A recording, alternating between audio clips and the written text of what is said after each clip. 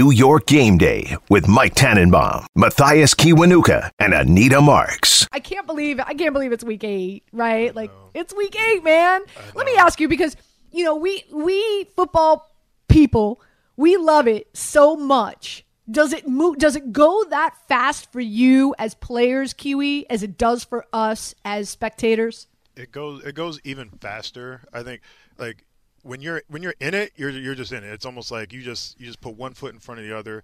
You establish, well, at least for me, I established a routine, right? So you have, Tuesday's your off day, but that's when you gotta get some family stuff done, or you try to get your massage schedule set up. You're getting your diet. You need to have certain things delivered, food or anti-inflammatories or whatever it is, and then you're always dealing with something, right? You're always dealing with some kind of an injury. There's something nagging you here or there. So now you got to add, treatment into your schedule. Then you have travel, and you're just kind of, you get in a routine. You eat certain things on certain days because you have a long practice on Wednesday, or you have a light practice on Friday, and you need certain levels of carbohydrates, or more water or fluids or whatever it is. And the older you get, the more things you add to it.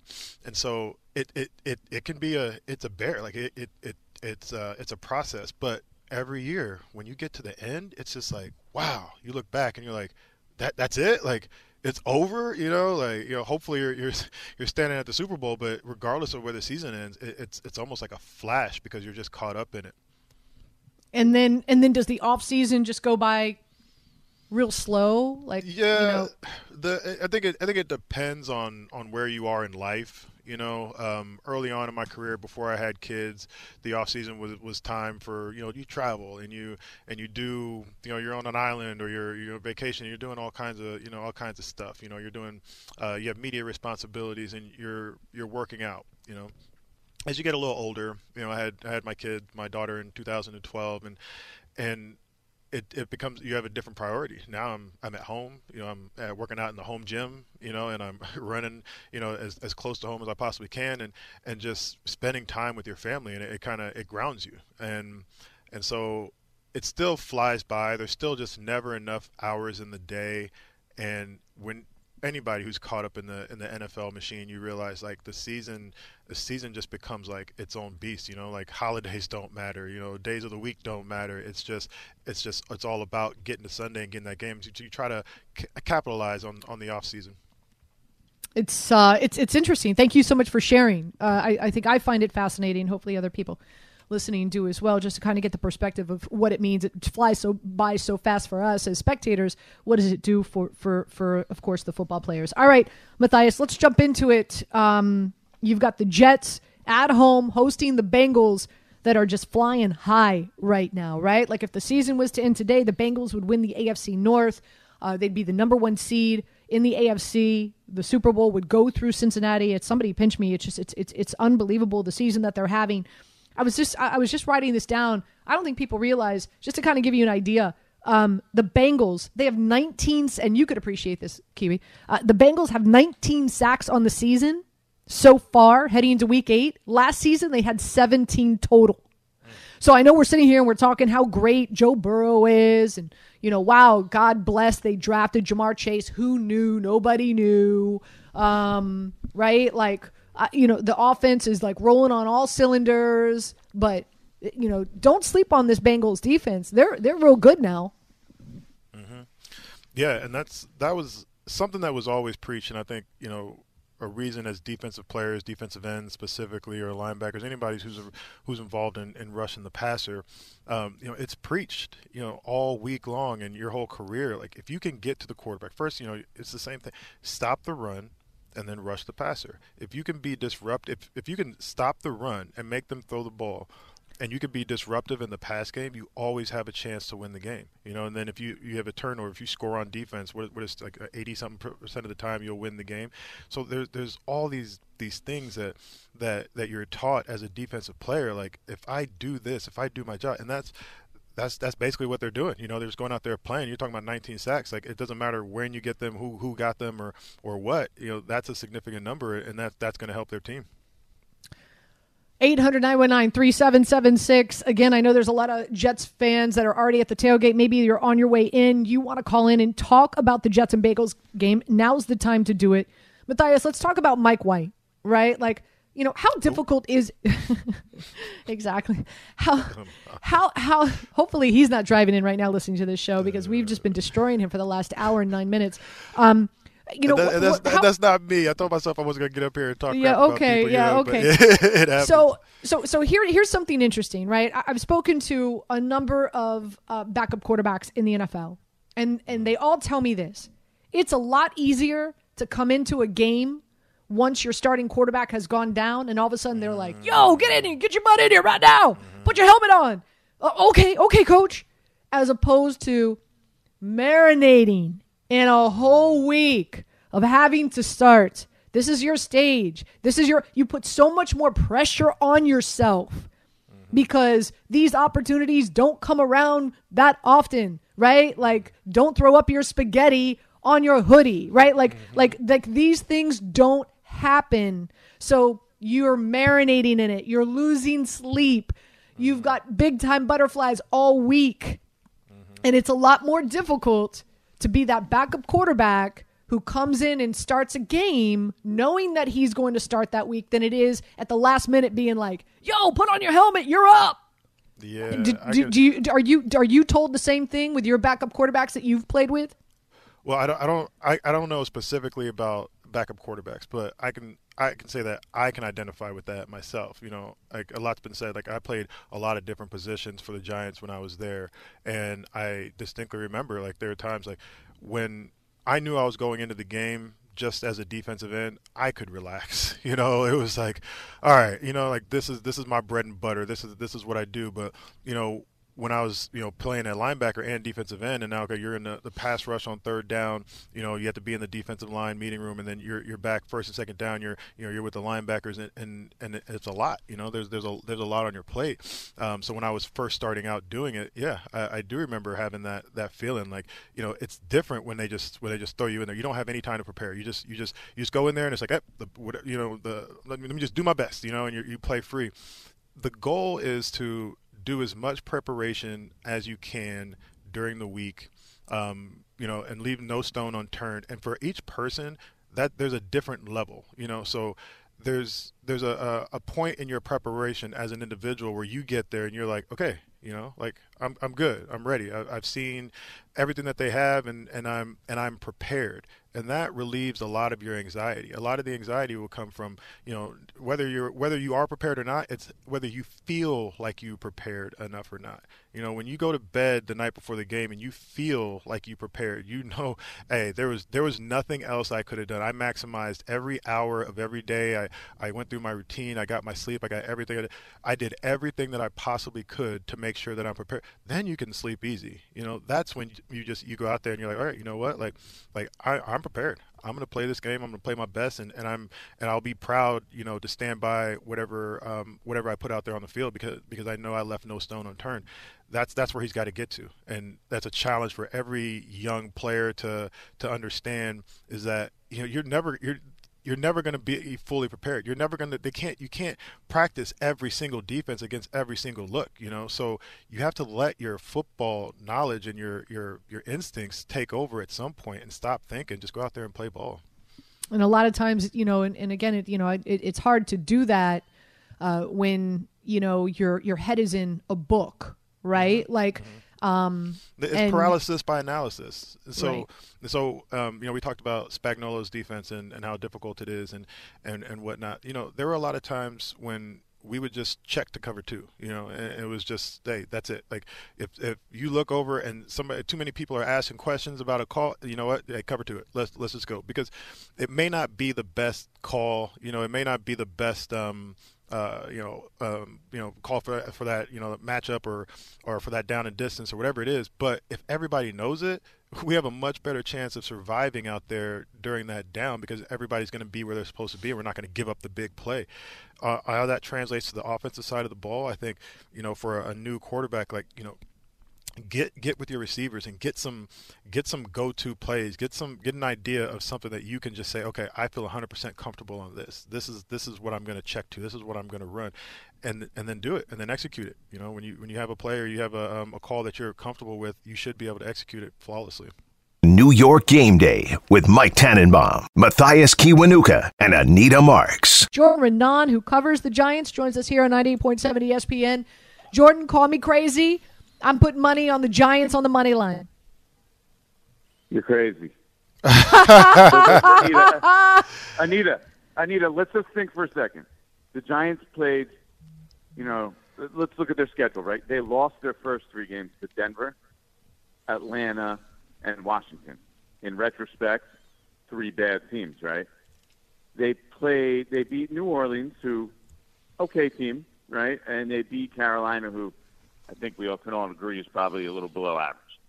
The 2 times they played anybody that was decent or pretty good, I mean, aside from New Orleans, was Dallas and then the Rams. And they got their doors blown off in those 2 games. Now, I'm not saying this Chiefs team is in that category right now because they're playing pretty poorly, but it just shows, to me, that when you make that step up in class, that this Giants team has trouble hanging. So I think what about with the Chiefs offense alone, that it's gonna be a tough ask on a Monday night on the road in Kansas City. I get it, and I understand where you're coming from with the strength of their schedule and the games that they've lost and whatnot. So I appreciate that. But what about the performance that they put out there last week? What about the turning of a tide? What about the energy that they had? What about the fact that they look like they were out there having fun? Like when I watched them play, it was like, wow, like they have an understanding of what football at this level should be like, because they were flying to the ball. They were having fun playing the game of football. Like, do you think that there's any in your book, is there any weight to that? Yeah, I do think there is, and I asked a bunch of guys about that. I asked Leonard. New York Gameday with Mike Tannenbaum, Matthias Kiwanuka, and Anita Marks. I looked at their defense last week. It reminded me of the defense that was out there on the field last year. Mm-hmm. It looked way more like the defense that was out there on the field last year. And I asked them, do they think that feeling and that positivity that they were able to, and what they were able to put out there, the shape of that defense is something that they can carry over. And of course, they said they hope so. But I do think there is something to that. The problem is that it's really hard because this is a really good offense. Okay, and I know that the Chiefs haven't been great, but went back and I was looking at some of it. It's not that they're not moving the ball. Like, if the Giants can create turnovers, yes. But this Chiefs offense is going to be it's no matter who you are, there's nobody that really stops them, right? I mean, even last week in Tennessee, they were moving the ball up and down the field. I know they did score points, and they ended up turning it over. But unless you can create those turnovers, this is a tough ask to be able to replicate that. Carolina offense, remember last week, that had Sam Darnold, and who did not play particularly well, an offensive line that was really beat up, and now you're playing a Chiefs team which is way more talented. But they, granted, I think the one thing you want to take advantage of is their offensive line also has been struggling as well. But it's a lot bigger task this week. It's they could play the same exact way, and it might not look the same on the field, if you know what I'm saying. Because the competition is going up a little bit. Yeah, no, I mean, I get it. I get that each game is individual. You said that the Chiefs they're moving the ball, but they're still not coming out with wins. Like, what do you think the difference is? Like, what should turnovers? Okay. I mean, it's that simple. I mean, Andy Reid, we said what's been your problem on offense? He said one word and basically stopped. Turnovers. It's that simple. I think they're third in yards and eighth in points. And go look at the turnover category. They're like 3 turnovers clear of anyone in the league. So they're at the top of offensive categories in points scored with turning the ball over more than any other team in the entire NFL, which, if you think about it, is just a staggering number, right? That's a staggering stat, that you could still score even though you're turning it over more than anybody in the NFL. So that's the key for the Giants. If they don't create turnovers, I give them no chance. If they want to have any chance in this game, they're going to have to create multiple turnovers. So if they're just really quick, Matthias. 17 turnovers total for the Kansas City Chiefs team, and by the way, Patrick Mahomes has the same number of interceptions as Zach Wilson. Go ahead, Kiwi. No, if they're turning the ball over at that rate, why couldn't the Giants come out and create turnovers? Why the skepticism about the Giants if everybody else has gotten turnovers against the Chiefs? Yeah, no, I mean, absolutely. You can absolutely say they can, create the turnovers and do that. The thing is that the way to do that is to create a pass rush that is not the Giants' strength. I just think it's a tough matchup. I mean, of course they can. I mean, I think that the blueprint for the Giants is that game last year, and this is the best win in the Joe Judge era, and it's really the only time they've hung with any, top-level team, was Seattle last year, right? Mm-hmm. And they did enough defensively to confuse Russell Wilson, and I think that's the blueprint here against Patrick Mahomes. Is you need him to hold on to the ball extra long, show him a lot of different looks, a lot of different things, where he isn't able to just, pull the trigger quickly. I mean, his stats when he gets rid of the ball, 2.5 seconds and less, are significantly, almost all his turnovers. I think all but one of his interceptions is when he holds the ball for more than 2.5 seconds. So if they can create that confusion, I think that's the Giants' path to potential success here in this game. Again, Jordan Renan joining us here on 98.7 ESPN, New York Gameday. Jordan, bring us up to speed on, who's healthy, who's not. From what I understand, Shepard and Kadarius Toney making the trip. They expected to play. Kind of get us up to speed on who's playing, who's not, all that good stuff.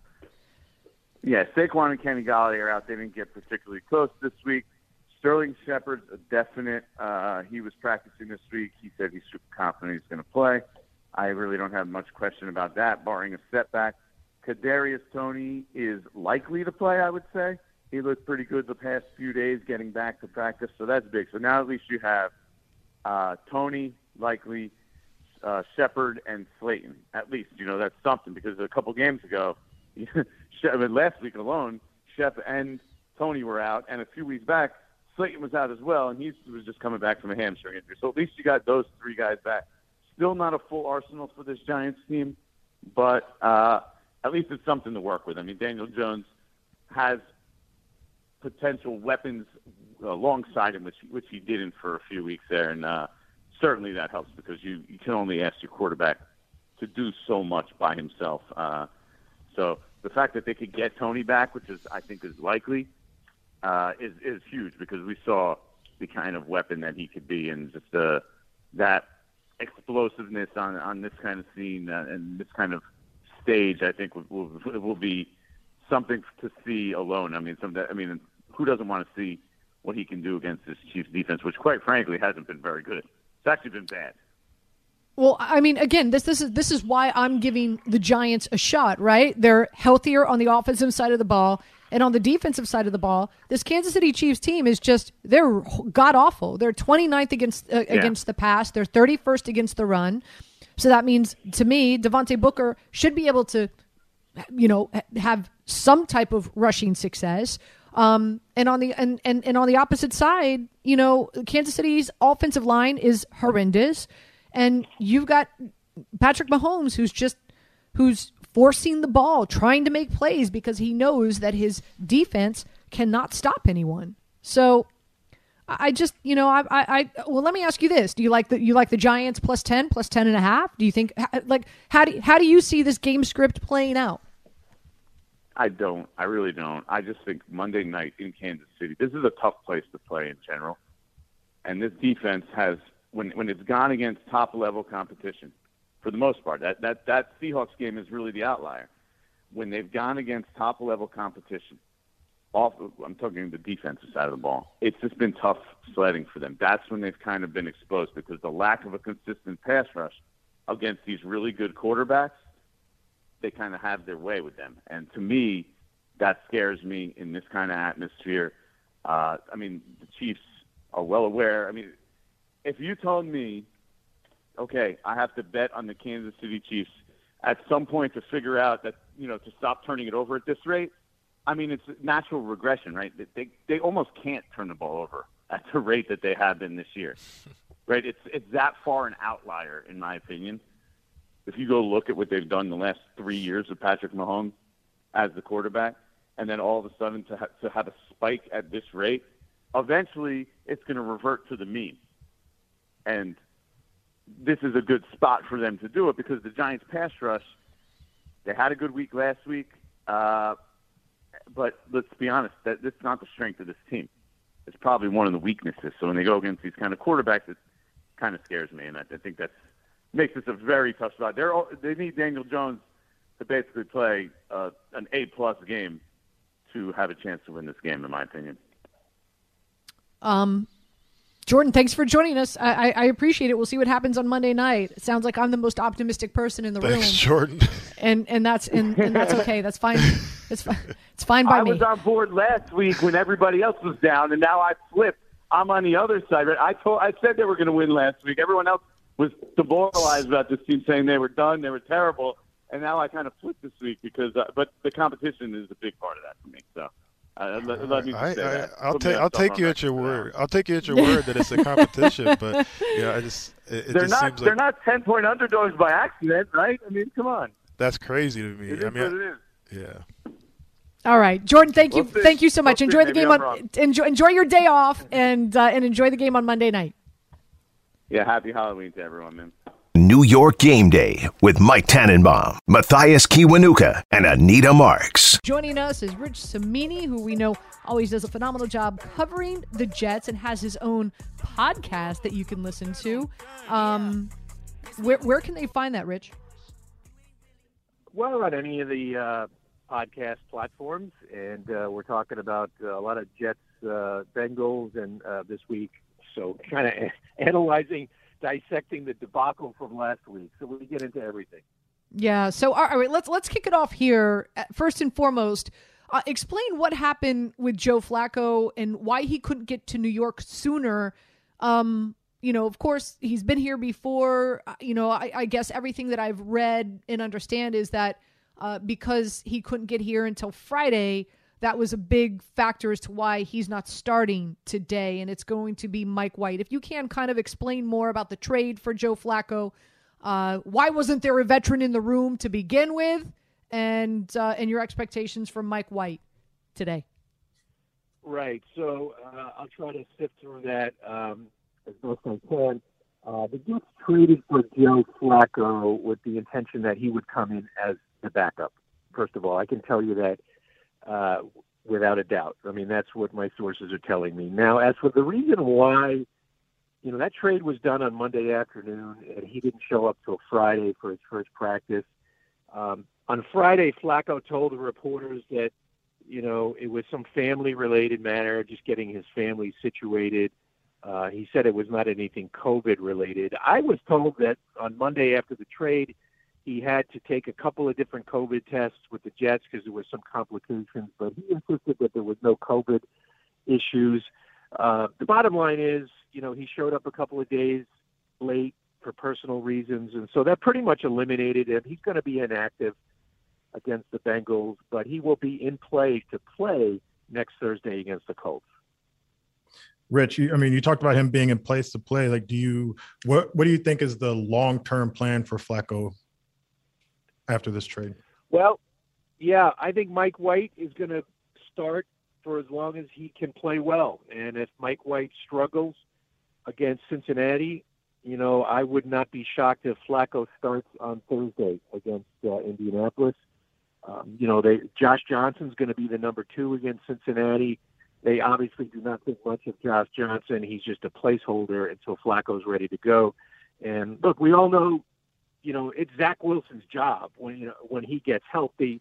It's a 2 to 4 week injury, so I think he's only going to miss 2 or 3 games. So it's a temporary gig. It's just a temp job for Joe Flacco or for Mike White. Gotcha. And last week I was asked a question about how do you get up for a game? If you're going into a game and there's no expectations, either you're on a losing side or you have a great record, how do you get up for a game? And I had said that, coaches always preach like this is the NFL. Like they shouldn't have to motivate you to play. You're getting paid and you're professionals. And then we heard Salah come out and say that almost that exact same thing. You're in the locker room. What is the mood? What is the temperament like in there? Well, I mean, this is a pride check week, right? I mean, when you get beat 54-13 by your division rival, I mean, there's a lot of hard feelings in the locker room. From my understanding, I think the defense had some players-only conversations this week. I think it was a very tense week around the Jet facility. I think there was some very direct and hard conversations that were had in those defensive meeting rooms. The Jets last week, I think they gave up 551 yards. And here's a stat for you guys. Over the last 3 games, the Jets have given up more yards than any 3-game stretch in their franchise history. So, I mean, we're talking some bad defenses over the years, but this 3-game stretch is the worst in terms of yards allowed. So you can imagine what the feeling is in those defensive meeting rooms. You look at how the Jets offense has struggled, right? Like in the first quarter, outscored 44-0 this season. Also, they've trailed by double digits in almost 70% of their offensive snaps. I'm not going to sit here and make excuses for the defense, Rich, but when your offense isn't moving the chains and they're going 3 and out, 3 and out, 3 and out, it makes it for a tough go. So, I would imagine, I guess my question is, what were the expectations for the players in this team coming in? Like, it's like, to be quite honest, this is what I expected. I expected a young Zach Wilson to struggle in the NFL coming in from BYU. Like, this is what I expected. So, to say that there's some dissension or some anger or some frustration in the locker room, realistically, what did they expect, Rich? Yeah, I didn't mean to say there was dissension. I just said there was anger. I think there's a big difference. I don't sense any fracturing or anything like that. Look, they were the underdog in all 6 games. So obviously they were not expected to win any of those games. Here's what I expected of the Jets this year. I picked them to go 5-12. I'm sticking with that. I still think they'll end up with 5 wins. And I expected, though, here's the difference. I expected a team to fight into the fourth quarter and be competitive in the fourth quarter and then just give games away late in games because simply that they were not the better team. I don't think that the Jets, they're the least talented team every Sunday when they go on the field. And I expected them, talent to ultimately prevail and then to lose some heartbreakers, lose some close games on the last possession or the second to last possession. But be in the game and fighting hard. And they haven't been in some of these games. So that's the discouraging part. I think if you're a Jet fan, I think you'd be okay with, 21-17 type losses. You could say, hey, look, our guys were fighting. We're just not quite there in terms of talent. But obviously that wasn't the case last week. They were out of the Atlanta game pretty early. They made it interesting at the end. But you're right. I mean, when you can't score in the first quarter, they're historically bad in the first quarter. It really puts a lot of pressure on the defense. Yeah, I to put pressure on the defense, to say the least. And I know you don't want to make excuses for them, but from a defensive player's standpoint, it's tough. It's really frustrating when you're going out there and it's either 3 and out or it's a pick or a quick turnover and you just have to run back out there. It wears a defense down, and that does contribute to, like you said, that anger and that frustration. And I know what you're saying. They came in, they probably weren't expecting to have the great season. They were underdogs. I can't buy it because as a player, I still feel like you go out every single week and you practice so that you can win this game. Like, I can't imagine going into a building, for a Wednesday practice and really not thinking that I have an ability to affect the change in the game. Like, is there any sense that this season is salvageable or is there any sense that there's, a way to turn the ship around, or is it just same, more of the same? Well, they are getting healthier. CJ Mosley will play, and then they're getting Jared Davis back, their linebacker that they lost in the preseason. So that'll be the first time those two guys will be together. So that's encouraging. on defense. So they'll pretty much have all their guys on defense. So I think this has to be a defensive game for the Jets. You're going up against a really strong offense with Joe Burrow and Jamar Chase, who's setting all these records. They have a good running back, a good tight end. So the Jets are starting Mike White, who's first NFL start. What you want to do is, have a strong defensive game and have the defense carry the flag for the day because, you got to help out the new quarterback, try to alleviate as much pressure as you can on him. So we'll see if they can do that. It's going to be extremely tough. Burrow and Chase are on fire right now, so this is a tall order for the Jets. What would you consider a positive outcome? What would you consider positive for them coming out of this game? Well, I don't think they're going to win. I mean, I think they're a double-digit underdog. Anita would know that better than anyone. 10 and a half. Yeah, I think it's been like 20, like 15 or something years since the Bengals have been a favorite by this much in a game. So, so maybe the Bengals are looking ahead to next week's game against Cleveland. They are a fairly young team. This prosperity is new for them. Sometimes when teams go through this for the first time, they get a little full of themselves and maybe take an opponent lightly. So that, it wouldn't totally shock me if we see that today. But otherwise, I think talent wins, and Cincinnati's got more talent. Rich Cimini joining us here on 98.7 ESPN. Rich, if you can, I know we've mentioned are healthy and are expected to be, as I like to call them, active and attractive. If you can kind of break down the list, Mosley's back. Who else is back? What can we expect from them? You mean, offensively, if you're looking at, like from a fantasy perspective, Corey Davis is highly unlikely to play. So Denzel Mims is going to get his big chance. This is what he's been waiting for. He's only played 41 snaps this year. He was a healthy scratch a couple of times. I know the fans are clamoring. They want to see him. Reporters have been writing, we want to see this guy. And so this is it. He's going to get a huge opportunity. I expect him to be out there most of the game at wide receiver. And so this is who would have ever imagined that we'd be talking about Mike White throwing to Denzel Mims like a month or two ago. That just didn't seem to be even on the radar, but here we are, and that's what the Jets are facing today. Rich, before I let you go, it is really tough. But, Rich, before we let you go, obviously hosting Sports Talk Radio here in New York, Jets fans are, and I'm sure you get it on social media as well, how frustrated they are. And, they want to point the finger and, they're pointing the finger at Joe Douglas more than Robert Saleh. So I'm just, if you can kind of share with us before you go, it doesn't look obviously like the season is going to look any better especially if you look at the opponents and of course with Zach Wilson injured. But what are your expectations for Joe D? Is he on the hot seat? Is he not?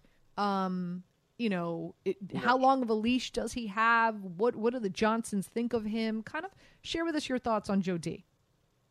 Yeah, there's no hot seat. He's not going anywhere. The Jets knew this was going to be a tough year. While they didn't say that publicly, when you go with a rookie quarterback, you're going to have severe growing pains. This roster, it's the youngest team in the league on paper. They're playing anywhere from 6 to 8 rookies a week who are playing prominent roles. They have a rookie head coach. They have a rookie coordinator. I think I know, in fact, from talking to people around the organization, they expected to have a rough year. Now, I don't think they expected to lose 54-13 to the Patriots. That was just a complete and utter no-show, which was alarming because it was after a bye week. But be that as it may, I think they expect some more tough times coming up ahead. And I think they were fully willing to know. They knew this was coming. So now this is the storm they're in right now, and they're just going to have to grin and bear it. And they have a lot of draft picks. Joe Douglas he's going to have 4 picks in the first 2 rounds in the spring. And so, no, he is not under the hot seat. Ownership is fully behind him and Robert Saleh. Now, could there be changes on the coaching staff? I certainly would think that is a possibility. But the 2 key people, Saleh and Douglas, are not going anywhere. Rich, again, thank you so much for spending some time with us this morning. Really do appreciate it. I'd say enjoy the game, but I think I don't. Well, I you don't never know. You never know. It's any given Sunday. We'll see what happens. Any given Sunday. I was an extra. I was an extra in that movie, by the way. So yeah, Okay. I wasn't in any of the locker room scenes, of course. But I was at a few. I was at a few of the parties and at the stadium. So, but anyway, awesome. You have a nice resume. You have. Rich, thank you so much. Appreciate it. You're welcome. Thanks, guys. You got it. Thank you. Again, Rich Samini joining us. Yeah. So Kiwi, I'm born and raised in Miami. So I lived on South Beach. I lived in Coconut Grove. I know you're familiar with those two areas. And so they filmed Any Given Sunday down there. They filmed it at the Dolphin Stadium, and a lot of the parties they had at Vizcaya, which is right around the corner from where I lived in Coconut Grove. So I had when I was down there, a number of my girlfriends were models, and so they needed extras for the movies, and they paid well. It was like $500 a day to go and dress up, get your hair and makeup did, and hang out with all these pretend football players and party or pretend that you were a fan in the stands cheering them on. So it was a fun time, man, because they were down there for a good 3 months. I can imagine. I love how you brought us back to some fun, positive aspects of football. After that conversation, we had to bring it back. We had to bring it back a little bit. I know. Gosh, I just feel like poor Mike White. He's just going to be fed to the Bengals. No pun intended. There's a prop bet out there, over under 1.5 interceptions. Of course, you know me, I took the over in that. You get that at plus money. I think it's at plus 130 right now. I don't know. It's just, come on, Mike White, but Rich, Denzel Mims. But Rich was saying it, you come in the season, that there's going to be some struggles. I have to assume that they're looking at it from a different perspective. They're looking at it okay, listen, whatever happened last week, let's just let that go. Let's get better this week. And that's why I was trying to ask him, what does he think is a positive outcome for this weekend? Maybe the expectation isn't for them to win, but maybe there's something that they're pointing to and say, hey, listen, we're going to do X, Y, and Z better, so that we can set ourselves up for the future. Because from a player standpoint, you have to have something. You have to have something to hold on to go into that game. And for me, it was always, we have a chance to win. There's no doubt in my mind. So I can't imagine being in a situation where, this is your quarterback, this is your team, these are your injuries, and this is your situation. There's got to be something that's going to help motivate them to get through this next week and the rest of the season. Mike T joins the program. What's up? How you doing? Good morning. How's everyone doing? Dia, Matthias? Good. Everything's great. Happy Halloween, by the way. Yeah, you too, Anita. What are you dressed up as? You weren't watching Daily Wager? I'm 29. And You're always 29. And if you watch Squid Games, you know what I'm talking about. Do you have not watched Squid Game? Have you? I have not. I have not either. Oh, what's wrong with you? You're just not demented and sick like the rest of us? Busy. Anyway, so yeah, I dressed up as 29 from Squid Game, and once you watch it, you'll understand and you'll know exactly who that is. So Happy Halloween to everybody. I know it's kind of an interesting for Halloween to fall on a Sunday. Ty and I were talking about it earlier. It's kind of weird, but nonetheless, since we got you for an hour, Mike, let's dive right into it. Let's start with the Jets and the Bengals. Your thoughts on this matchup? Mike White starting today against a Bengals defense. So much is talked about their offense. People don't realize how good that defense is. And I just shared this stat just a second ago. 19 sacks on the season so far through 7 weeks. Mind you, they had 17 total on the season last year. Marinating that for a minute. Your thoughts on how this game's going to play out, Mike? Yeah, look, this is, I think, a big game for Joe Burrow and the Bengals from a standpoint. They had a huge win. Everything about human nature is, hey, we're going to have a letdown because we're playing a backup quarterback on a team that's been struggling. And if I was a Bengal fan, I'd be really encouraged by Joe Burrow's comments about, hey, no one's going to care about beating Baltimore if we lose, the next bunch of games. So my concern from a Jet perspective is I totally agree with what you just said, Anita. This Bengal defense is really underrated. They are fifth overall in defensive efficiency, which is, to me, the best, most accurate metric to assess an opposing defense. And if I'm Mike White, I got to figure out where my completions are coming from early. And a lot's been said this week, guys, about the Jets haven't scored any points in the first quarter. And Matthias, I'd be curious to get your point of view from a player perspective. That, to me, my concern, guys, is this. You're going to lose confidence in the plan because you should go to the stadium every week on both sides of the ball to say, hey, there's some matchups that are really in our favor. It could be screens or draws. It could be a red zone matchup. It could be something we like, our slot against their slot corner. Whatever it is, there's one or two matchups that we're going to really feel great about. And when you score 0 points, my concern from a player perspective, if I'm in that Jet building, is do I have confidence in the coaches in their plan? Yeah, I can. When you start flat, it sets a bad tone for the entire game. Now you're trying to manufacture enthusiasm, and you're always starting off trying to, you're coming from behind, from a enthusiasm standpoint, and that number, that's that, like not being able to score, first quarter, like that to me is astonishing. It's really difficult to overcome. You said I missed what you said about the best metric to measure defense. What was that? So it's called defensive efficiency, and basically, what that takes away like garbage time points, where people are scoring with more than 2 touchdown leads late in the fourth quarter, things like that. So it's very similar to total rankings, but in theory, it gives a more accurate measurement. All right, no, I like that. When you're starting a backup quarterback, what is the mindset? How does the mindset change? Like you were talking about, you've seen coaches, you've been front office. Like what is the mindset from the offensive staff? Like how do they prepare a backup quarterback differently than a starting quarterback? Yeah, I think a couple of things. One is, hey, this week we're gonna have to score points. Look, we know that the Jet defense has actually played really good football. Arguably, it's the strength of their team. But they're going against a prolific offense. Jamar Chase may be the rookie of the year. Burrow's playing obviously great.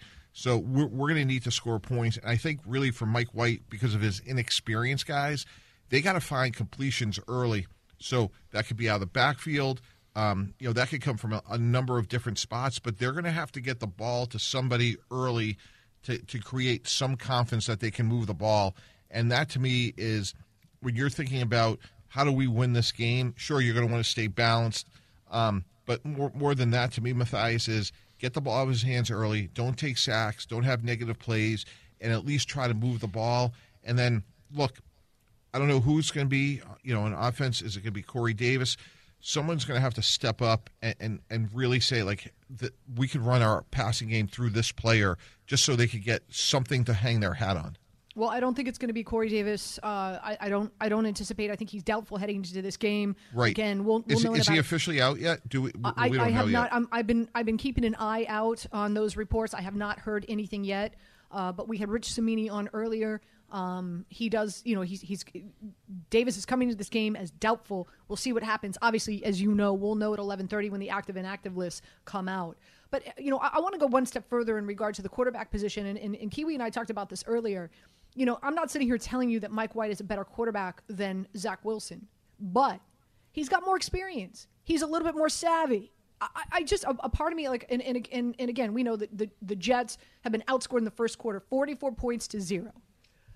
I think, and don't get me wrong, and we're going to give our score prediction soon at the end of the show, and I do have Cincinnati winning this game, but something my gut's telling me is that, his veteran experience, and not that he's been in the league for 15 years, but a little bit more savvy than Zach Wilson, it might do this team well, Mike.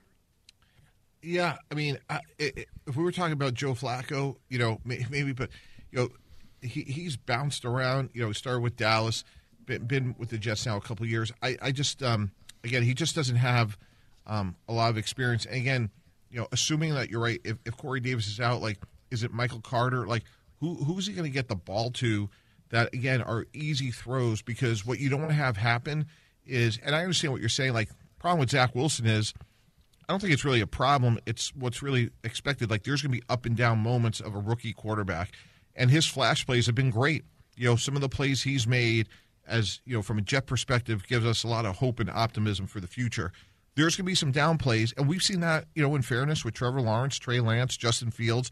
that's to be expected. And I understand your point, like maybe it'll be a little bit smoother with Mike White, but my point is, like, he really hasn't done a lot yet either. So, again, I'm saying from a perspective of an offense, like, where are they going to get their confidence? And to me, they have to avoid sacks and turnovers early in the game so they don't have this mindset of, like, oh, here we go again.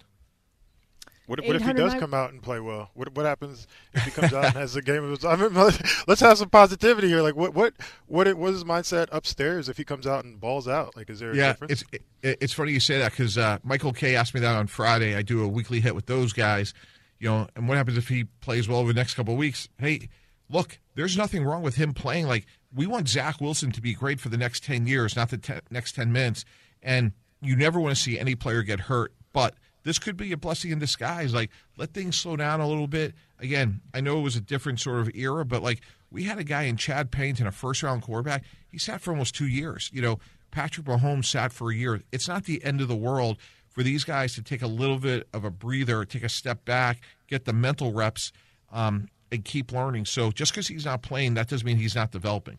I think we're so quick to forget that quarterbacks didn't always come in and play right away. Like that's a relatively new thing, and we're still expecting them to come on the scene and to perform very well in their first year. And it's a difficult game. It's a difficult game to understand, and until it slows down, like you said, it's going to be difficult. 800-919-3776, the phone number you want to get on board. We'll get to your calls. Also, I know that we're a night away. But with the Giants and the Kansas City Chiefs, Mike, I want to get your thoughts on this. I like the Giants in this game. I really do. And we've been talking about it a good portion of the show, and that is I think we're just so stagnant in looking at Kansas City and just assuming that they are the team that we've seen the past year or 2 years, and they are far from it. I mean, their defense is god-awful. Their offensive line is awful. Patrick Mahomes has as many interceptions as Zach Wilson, and this team has 17 turnovers this season. They are so bad. So I like the Giants in this spot. I'm curious to get your thoughts. Game script, how do you see Monday night playing out, Mike? Yeah, Anita, it's so funny you say that. I completely agree. I think the Giants win this game. I think Thank you. I think Somebody else agrees with me. Thank you. No, Anita, they're the tougher team, and if I feel even better about it if their injuries were a little bit more clear about, it sounds like Shepard and Tony are trending towards playing. And again, a lot could happen until Monday night, as we know. But I look at the Chiefs right now. They can't stop anybody in terms of they can't rush the passer. They can't cover anybody on the back end. Chris Jones has moved around, not as effective as he's been in the past. This is a team to me that I think the Giants will score, and if they do, it puts more pressure on Patrick Mahomes. He's still the best player in our sport, obviously, but I think they're playing them at the right time. I just wish the Giants were a little bit healthier, but I think the way Joe Judge is coaching this team, I think they're tougher, and I think they're going to go in there and give Kansas City all they can handle.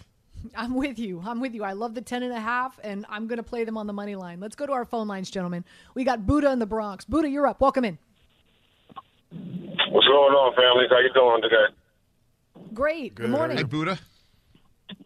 All right. Listen, guys, really quickly. Now, listen to Rich Cimini. That was a very depressing kind of a conversation, to be quite honest with you. I mean, we said they're gonna get to 5 wins. Look at their schedule. I mean, that ship sailed when they lost to the Falcons and to the Panthers. If they're lucky, and they beat both Texans and Jaguars, we'll have 3 wins this season. But, what was even more discouraging, and I don't want anybody to lose their job. That's not what I'm talking about. But when you hear, Anita, you asked the question, you said, is Joe Douglas on the hot seat? And then Rich was like, no, not at all. I mean, I don't need you to be on the boiling hot seat, but I need that seat to be a little bit warm. I mean, I'm 50 years old, man. And I'm going to throw this question out to you. As a fan, it's becoming very difficult to keep hearing year after year, we're not going to be good this year, but down the road we're going to be good. I mean, I guess the Jets will be a good team in 2028. But as a player, when you go into a season or you go into a game, like you were discussing, like when there's really like no expectation to win, I mean, as a competitor, like how does that sit with you? Walking into that building, like saying, like this year, I know we have no chance to win. There's veteran players on that team. C.J. Mosley. I mean, if I was him, I would want to get the hell out of here. Marcus May. If I'm him, I want to get the hell out of here. And then we got Quentin Williams, one of our blue chip draft talent that, we're slim with. When his contract comes up, why would he want to stay here if we're not really trying to put a competitive team on the field year after year? Thanks for the call. Yeah, I'll address that. I was very fortunate. I played for the Giants during a time period, and that was the only team I played for, during a time period where every year we felt like we had an opportunity to win the championship. From the time I got there, the talk about Eli kind of disappeared. Eli being, the negative talk about Eli had disappeared. The second year we won the championship, and from then on it was just trying to get back to that level. So I don't know. What I do know is I have teammates who played in Detroit or Tampa Bay when they were bad, and it affects them mentally. Like, it still affects them. It is very difficult to overcome psychologically when you are a professional. You're a master at your craft. That's why I said that these are professional athletes. These are some of the best athletes in the world. We can get up here and say, oh, so and so's a bum or this guy's, but like, that guy is better than is in the top 0.5 or whatever percent of athletes in the country, if not in the world. So to have that kind of outlook and that mindset, I have to go all the way back to my days at St. Simon Elementary on the east side of Indianapolis, where to when I really just didn't have a chance to win a game. And I thank goodness I was young enough back then that it wasn't gonna damage me. But I feel for these players, and I do wonder myself, like, what is it like? Because we heard Salah come out and say, this is the NFL, and you shouldn't have to motivate players to get up and play, because and he's right. And after retiring, you can look back at your career and understand how special every single opportunity is.